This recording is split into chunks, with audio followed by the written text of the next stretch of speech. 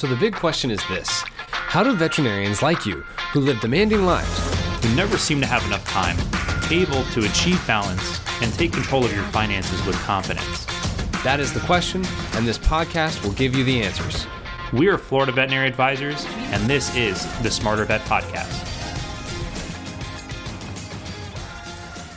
Welcome back to another episode of Smarter Vet Podcast. This is one of your hosts, Tom Seco. I'm a financial advisor with Florida Veterinary Advisors, and today we have a special guest with us. Her name is Dr. Erica Mendez. She owns the Purposeful Vet, and at the same time, she does behavior consultations for dogs and cats through Erica Mendez. I believe it's LLC, if you can correct me on that, Erica. Erica Mendez, DVM. DVM, okay, DVM. And, she's got some great insights to share with us today around financial topics. So, hey, Erica, welcome to the show. Thank you so much for having me. It's a pleasure to be here. Yeah, this is going to be a lot of fun today. And just to get our listeners a little bit familiarized with who you are, because I'm sure this is the first time people might have heard about you. But why don't you share a little bit about, where did you go to school and how did you start working? So please just jump right in. Sure. I am a New York native, and so I went to veterinary school at Cornell University, which is a beautiful place to go to vet school. And once I graduated vet school in 2002, I actually started a practice in California, and I worked at a very large practice there for about a year and a half until I decided I didn't really like working at a very big practice. Was it a corporate, or is it more of an independent? It wasn't. It was an independently owned practice. I think it still is at the moment, but it was just a 20 doctor practice, and it was 24/7, and it was very intense. And so I went from that practice to kind of the opposite practice. I went to kind of a mom and pop practice, which was also independently owned, and worked there for another year and a half until that practice ended up getting sold to another individual. And so policies were changing quite rapidly there, and I took my leave from there as well. And that was actually when I started doing the majority of my behavior consultations. I dove deep into small animal behavior, got my training and certification to be a dog trainer, and then started doing just consultations in practices as well as in people's homes. And I did that for a few years until I moved to Florida. Wow. So you've got a lot of experience, and I'm curious, was veterinary medicine your first career? Yes and no. I mean, I had worked in laboratories, and I was quite the scientist when I was in undergraduate, and I actually really enjoyed doing research and being in a laboratory, but it was never just a passion of mine. Really, I grew up wanting to be a vet ever since I was a little girl, and dreamed of one day becoming a veterinarian, and never let go of that dream. Do you still work at the moment? Are you practicing, or do you focus more of your efforts on educating the veterinary profession? What do you do right now? I still work. I work at a busy 24/7 practice in Florida, and there are typically 9 doctors at the practice, and we do have emergency capability in ICU, and but it started as a 2 to 3 doctor practice and has grown over the last 13 years. And so I've been at this practice, and it was a privately owned practice, and in the last 3 years, it was purchased by a corporation. So the 24/7 seems to be your forte. That's an area that you like to work in a lot.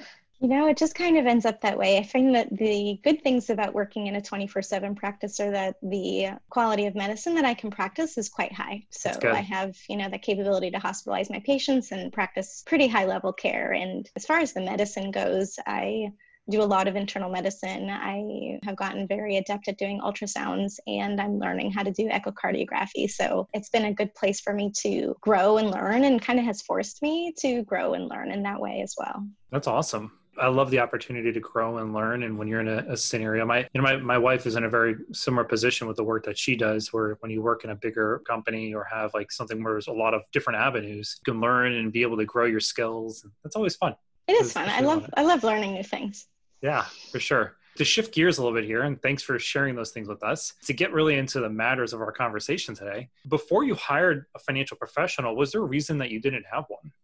I would say, as far as growing up, talking about money, talking about investing, talking about saving was not something that was done in my household. There were no money conversations. It was either we have money to do this or we don't have money to do this. I wouldn't say it was secretive, but it was definitely not something that was discussed. And I'm not sure if it was because it was taboo. I don't know if it's a cultural difference, if it's a socioeconomic difference. My parents are both working, I would call them blue collar workers, and did not have a lot of wealth coming from their families and worked very hard to get what they could. And I don't think we were paycheck to paycheck, but I actually have no idea how much my parents made. I have no idea how much our house cost. I have no idea. So I was very much kept in the dark regarding finances. And so I did not grow up in a household that discussed such things or educated me in such things. And so largely when I became an adult and started managing my own finances, it was just kind of figure it out.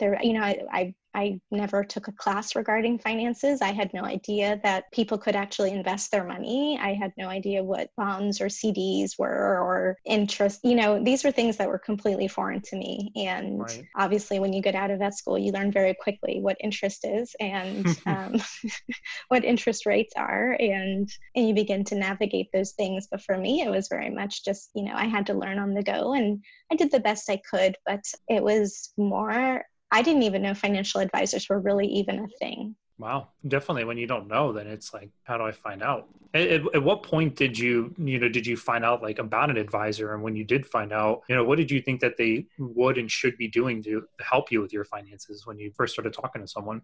Well, coming to the point in my life, I had purchased a house and was wanting to sell that house and begin to think about retirement. I'm getting older, and I was concerned about, saving enough for my future and our future as a family. And I had become very much aware that figuring stuff out on my own was not the way to go anymore. And I think as veterinarians, that's something we really get stuck at is, I'm smart. I can figure this out on my own. And I can research it and I can do it myself. I don't need to hire somebody to do this for me. We're very much MacGyvers and do-it-yourselfers, I think. You all are doctors, so. Right. And I think we pride ourselves on being smart people. And, for us to feel like we don't know something is very uncomfortable for us. And I'm not going to speak for all vets. I'll say for me, it's very uncomfortable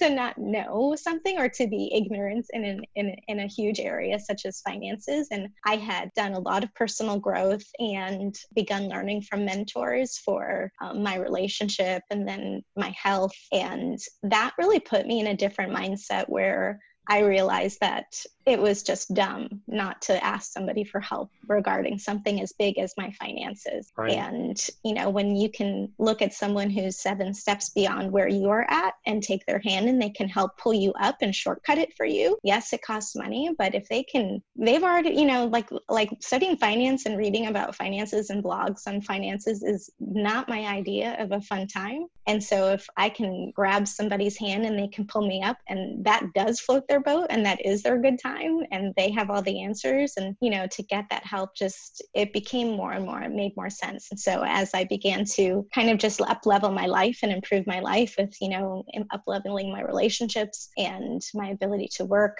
more efficiently and have better relationships with my clients, it just kind of made sense that the last thing I needed help with was my finances. And that was when I decided to start looking for help.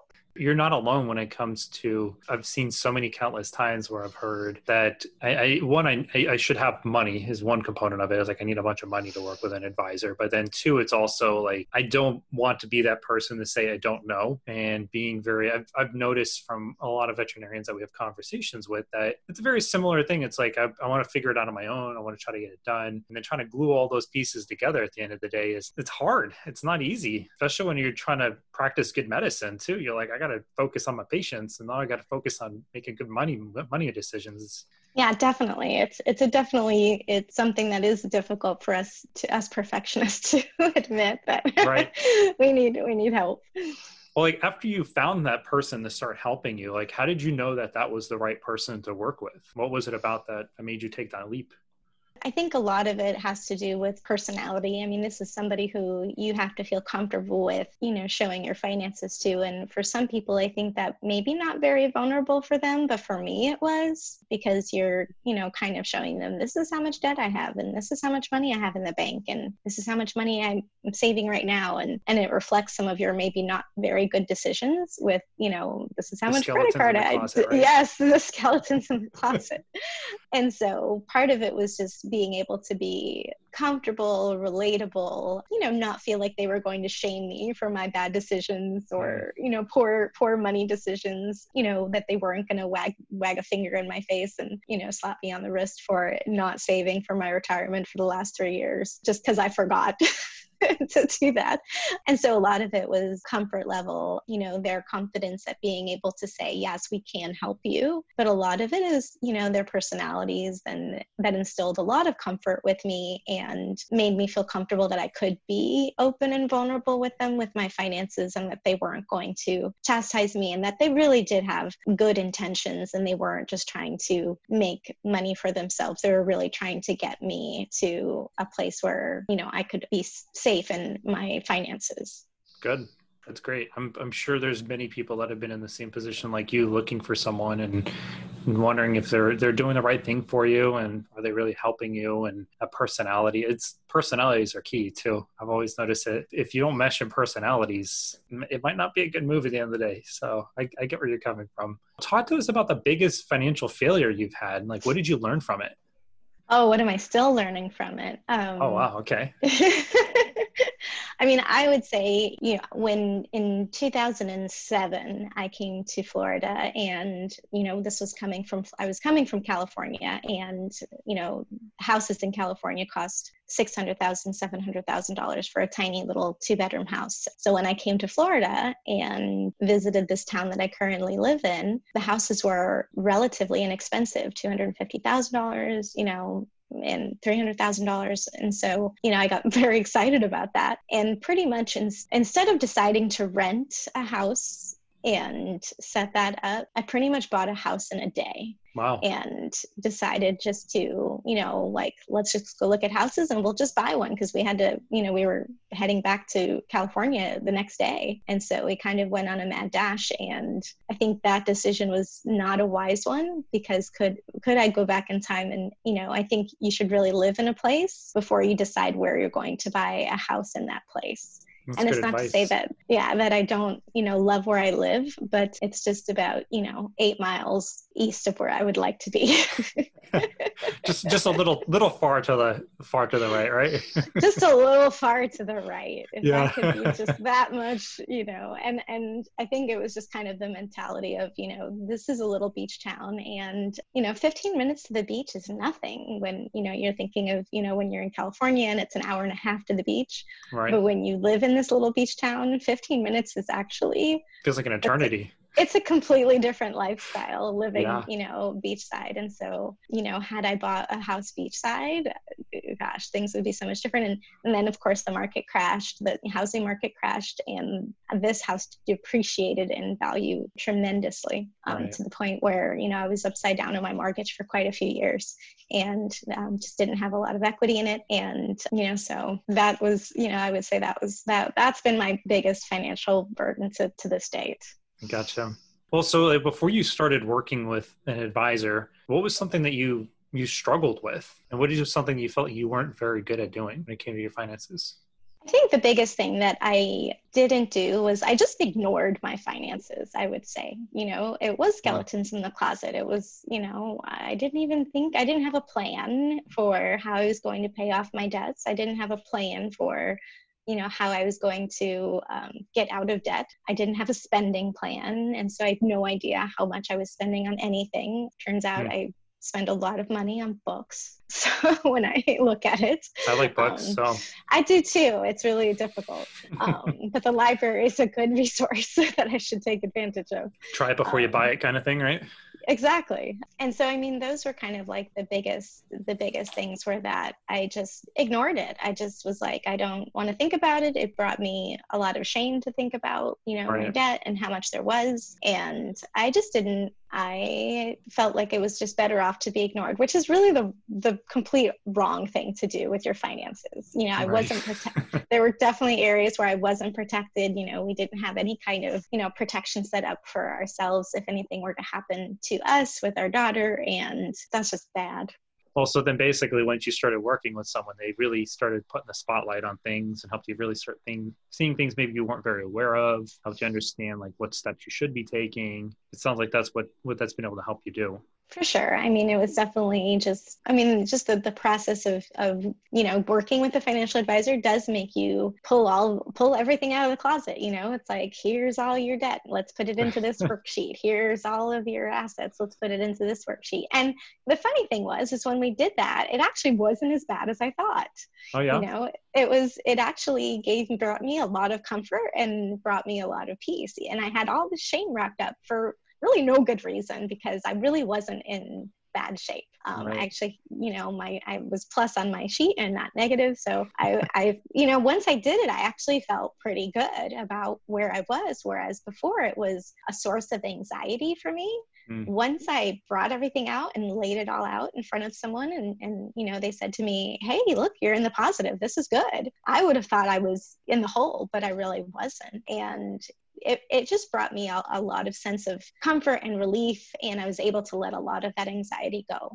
I would say that a lot of times when we do run into people without having that clarity and sort of ignoring things, it can create a lot of anxiety. That's actually our first C we have 4 C's that we find. Clarity is the first one. Without clarity, how do you know that where you're going is going to get you where you want to be? Like whatever direction you go is going to get you there, because it's, you don't know where you're going. So after you started this process and you're working with someone, what did that help you accomplish, or what is that helping you accomplish now, financially, personally, mentally?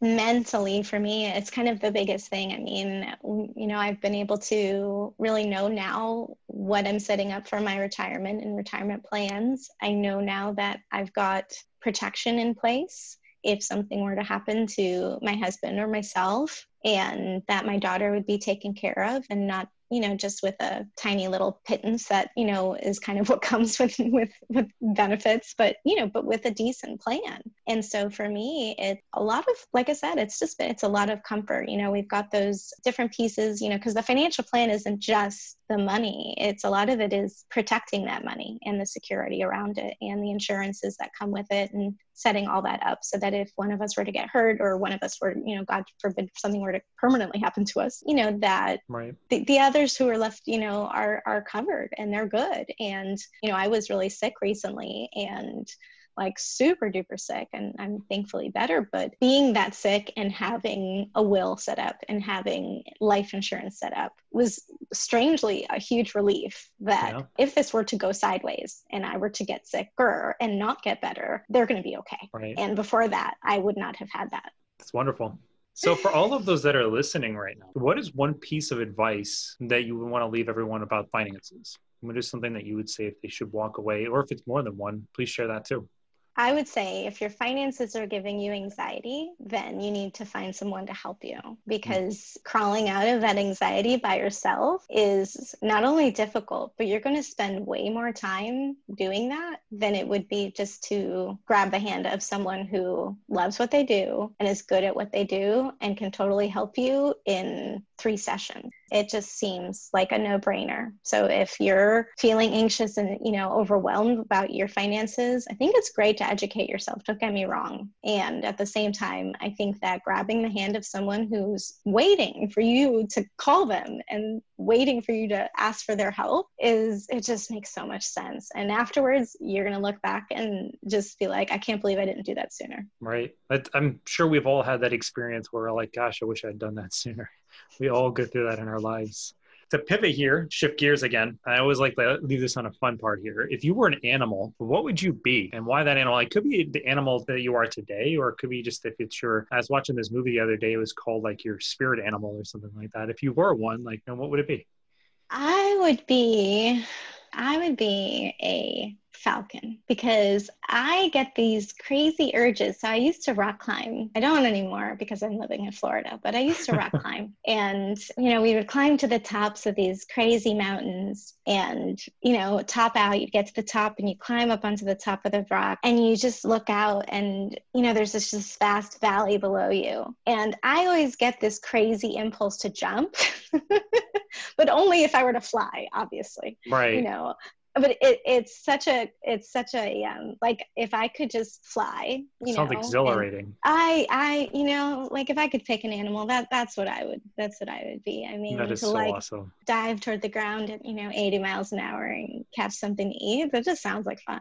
Yeah, I love your thought process behind that. Yeah. If any of our listeners wanted to get in touch with you and they're looking to reach out just to ask you some questions, or if they're wanting to ask some things around, like they're trying to find someone themselves to work with, or just anything in general, just as support, like what would be the best way for them to reach you? Well, they can go to my website, which is thepurposefulvet.com. That's my, veterinary well-being website. I talk about relationship skills and improving your life through the power of transforming your relationship. Or, the other way is my other website, which is ericamendezdvm.com, which is my behavior website. If I know behavior can always be a sticky point for some people, but I love it. So yeah. that's a place for, for them to reach me and cool. Just kind of, those are also Gmail accounts. So it's thepurposefulvet@gmail.com or ericamendezdvm@gmail.com. Great. Well, I love the behavior aspect of it because we're helping trying to shift the behavior and the habits that people have around their money. So I think you and I work very close hand in hand with that. But thanks for joining me today. This has been a great time. Hope you've had just as much fun as I have. Always. Thank you so much for having me. Absolutely. For all of you listening today, if you want to reach out to Erica, you've got her information. I'll also make sure to try to include it in the description below. But in the meantime, have a great day. This is Tom Seco, wishing you a lifetime of financial success. Don't forget to visit our website and sign up for our newsletter. By subscribing, you'll be the first to know about upcoming race-approved CE webinars, podcast releases, short presentations, and articles that we publish. Make sure to like us on Facebook, follow us on LinkedIn, and subscribe to our YouTube channel.